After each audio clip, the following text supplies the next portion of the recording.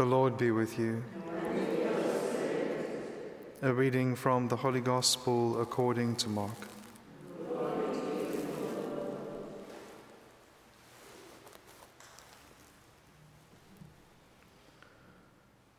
When the 6th hour had come, there was darkness over the whole land until the 9th hour.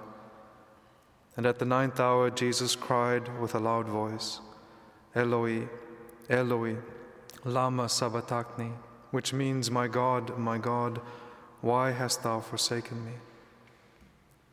And some of the bystanders hearing it said, Behold, he is calling Elijah. And one ran, filling a sponge full of vinegar, put it on a reed, and gave it to him to drink, saying, Wait, let us see whether Elijah will come to take him down. And Jesus uttered a loud cry and breathed his last. And the curtain of the temple was torn in two from top to bottom. And when the centurion who stood facing him saw that he thus breathed his last, he said, Truly, this man was the Son of God. And when the Sabbath was past, Mary Magdalene and Mary, the mother of James, and Salome brought spices so that they might go and anoint him. And very early on the first day of the week, they went to the tomb when the sun had risen, and they were saying to one another, Who will roll away the stone for us from the door of the tomb? And looking up, they saw that the stone was rolled back, for it was very large. And entering the tomb, they saw a young man sitting on the right side, dressed in a robe, and they were amazed. And he said to them, Do not be amazed. You seek Jesus of Nazareth, who was crucified. He has risen. He is not here. See the place where they laid him. The Gospel of the Lord.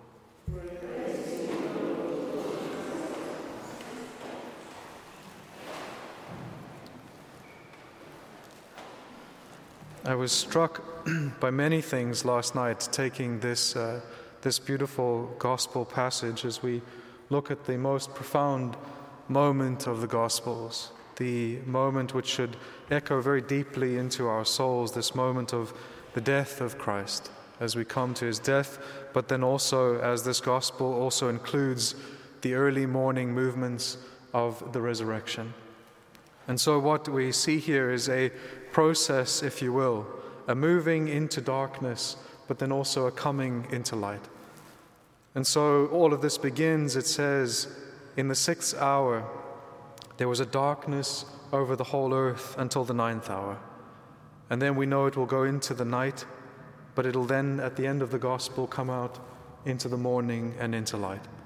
It shows us a process of what the Lord is doing, suffering and dying for us, but for the purpose of that morning resurrection, so that if we die with him, we can also be raised with him into eternity. And that dying to him is what we can look at today, especially as we pray for the souls of the faithful departed, the souls who especially now stand in need of that further purification and sanctification. They died in the grace of God, but were not yet made perfect. And no one can enter heaven until we are made saints, until we are perfected, until all of the roots of sin have been pulled from our hearts. We cannot stand before God and see him face to face. And so the souls in purgatory rejoice to be there. They suffer, but they have the sure knowledge that they will one day be with God in heaven. They know that they will see him face to face, and they willingly choose the suffering that they endure in purgatory so that their soul will be cleansed of all of the things that are displeasing to God. I found it then very helpful. I went back to look at some of the notes I had from when I read through Dante's Divine Comedy. I don't know if you've ever read it, but it's such profound poetry. Every time I go back, I end up at different moments either weeping or rejoicing, or it's just the way in which he can communicate these beautiful and profound truths of the sanctification, most especially in Purgatorio. I always found that very, very profound and moving. The sanctification and the process by which God purifies the soul. And so then what I was doing is looking again at each of those moments on that mountain of purgatory and then bringing it back to the gospel. And so if you'll permit me, I'll just kind of move off of the gospel a little bit to Dante, and then we can come back and see these elements in what Christ has done, the way in which he has endured all of these things so that he can become, and he is, the source of our sanctification. And so just briefly, in Dante's Purgatorio, it's the ascent of this mountain. Then he is being led by Virgil, the great poet. And slowly Virgil is leading him from step by step as they climb the mountain and are slowly purified of sin. That is what he is looking at in the souls that are suffering on the mountain. And at the beginning of that mountain, all the souls have 7 P's for the sins that are within the soul.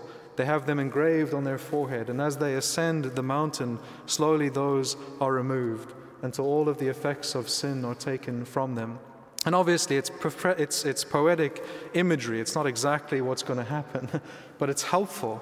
It's helpful still all the same, where we can think about these things and then we can begin, even in this life now, to become sanctified, to reduce that time that our soul might need in purgatory. We can do that now. We can enter into that sanctification now. And so the very first stage is the sin of pride. The sin of pride. And when Dante sees all the souls, they're all weighed down by these huge boulders on their shoulders. They carry these boulders that weigh them down and bring their heads, if you will, back down to earth. And the pride is taken out of their soul. But with every suffering, on every level of purgatory, the opposing virtue is always proposed and given to the souls so that they can contemplate this virtue. And by contemplating the virtue, the vice is uprooted from the soul. And the first example given at every level of the mountain is always Our Lady. It's always Mary. And so for those who are prideful, those who have exalted themselves above others, there is this carving that has been carved in the side of the mountain. It says, by the hand of God himself, which is Our Lady, in this posture of receiving the incarnation and the message from Gabriel. And it says that impressed upon this posture, it's a very beautiful words, all that poetic words of Dante. It says, impressed upon this posture of Our Lady, as wax receives the seal, are the words, behold the handmaid of the Lord. Her humility before God is what the souls who are prideful have to contemplate. And then it moves on to the next level of purgatory, which is envy, and it's very closely tied to pride. And the envious, their suffering is that their eyes have been closed, they've been sewn shut. Because in this life, what they used to do is look around at the spiritual good of others, and they would weep for other people's good. If anyone else received good spiritual gifts, they would weep. And so they had the wrong response because of that envy that was in their hearts. And so the image that is given to those who are envious, they can hear that there's a message that's cried out above them, which is from the wedding feast of Cana. And it is, they have no wine. It is Our Lady's request to God, caring not for her own self, not being sorrowful at other people's goods, but actually being what they call, which is the virtue, it's the virtue of being, having solicitude for the good of others, actually going and seeking that others may receive good. And then it moves on to the next, which is wrath and anger. And those souls are also blinded, but their eyes are not sewn shut. They are just surrounded by this thick, dark smoke. And it represents what happens when a soul becomes angry. It loses the capacity to see and to reason. And so what they do is they suffer in this thick smoke in which they cannot see, but they have to learn to listen. And we know that from when people are angry, we say that they cannot hear reason, right? They cannot hear reason. And so these souls have their ears opened so that they can receive the word. And because they cannot see anything, Dante is given a vision, and the remedy for this vice is again Our Lady, but it's Mary in the temple. And it's when she finds Jesus after having anxiously sought him for 3 days, and any normal parent would have lost their mind when they found their child, right? But Our Lady, he sees her standing in the doorway, meekly and peacefully asking Christ the question, "Why have you done this to us?" And so she again has control completely of her anger and all of the passions in her interior, her most pure soul. And then it moves from wrath and anger, which is an excess of passion, to sloth, which is a deficit. It lacks passion. Sloth, the unwillingness to do what should be done, especially in the spiritual life. And these souls, their suffering is that they're running around. They're now called to move and to move quickly. And the virtue that is given to the souls who have been slothful, that they can contemplate, it says that while they run, they weep for their slothfulness, but they also shout, "Mary ran into the hill country with haste." Mary ran into the hill country with haste. They contemplate the beautiful example of Mary as she is the opposite of what it is to be slothful, that when there is a need, she rushes to that need. She rushes in order to do the good that she should do. And then after the slothful comes avarice, greed, the accumulation of earthly goods. And so to the avarice, it's interesting, is that it said, what Dante says, he says it's the worst suffering on all of that mountain. And it sounds strange because what happens, their suffering, is that they lie flat on their stomachs with their noses and their eyes into the dust. Because the things that they have sought in this life, that they have tried to accumulate, are just earthly things, dust, things that are passing. And so they're unable to look towards heaven. They must look at that thing which they have desired all their life, which is simply dust, all of these earthly things. And the opposing virtue given to them is Our Lady in the cave of Bethlehem. In all of her poverty and detachment from earthly things, she has her son and she lays him, as it says, her sacred burden in the cave of Bethlehem. And then you have gluttony, which is, again, just the excessive giving in to the taste and to the food and to things of the nourishment for the body, but in a disordered way. And that can be by excess, eating too much, but it can also be by particularity, becoming overly particular with the things that we eat. And the example given to those souls is also again Our Lady.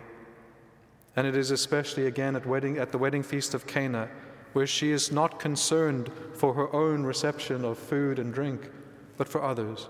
They have no wine. And then it moves up to the last, which is the level of lust, the sins of the flesh.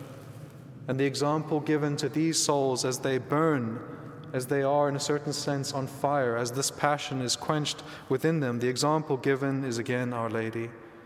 And she says, "I have not known man." And so you have this wonderful example, and that's very helpful, because if we struggle with any of the particular vices, any of the particular deadly sins, even in their root form, it might manifest itself in other ways in our life. One of the things that we can do is what the souls do in purgatory.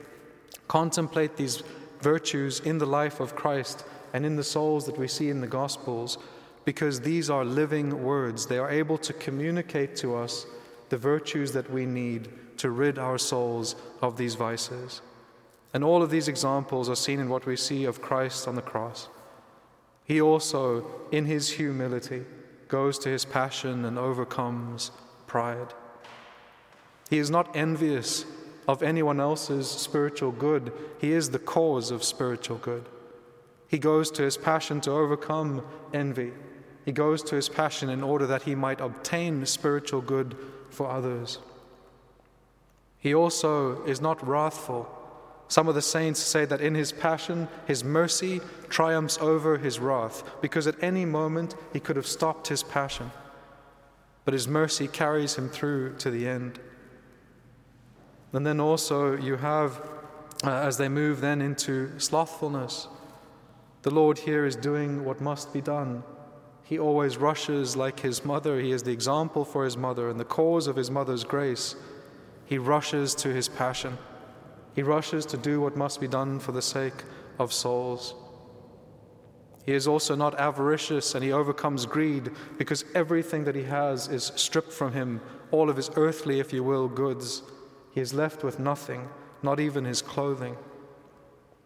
He overcomes gluttony as he makes this request of his thirst, and he is given vinegar. He gives us the grace to overcome this kind of trying to satisfy simply the earthly taste.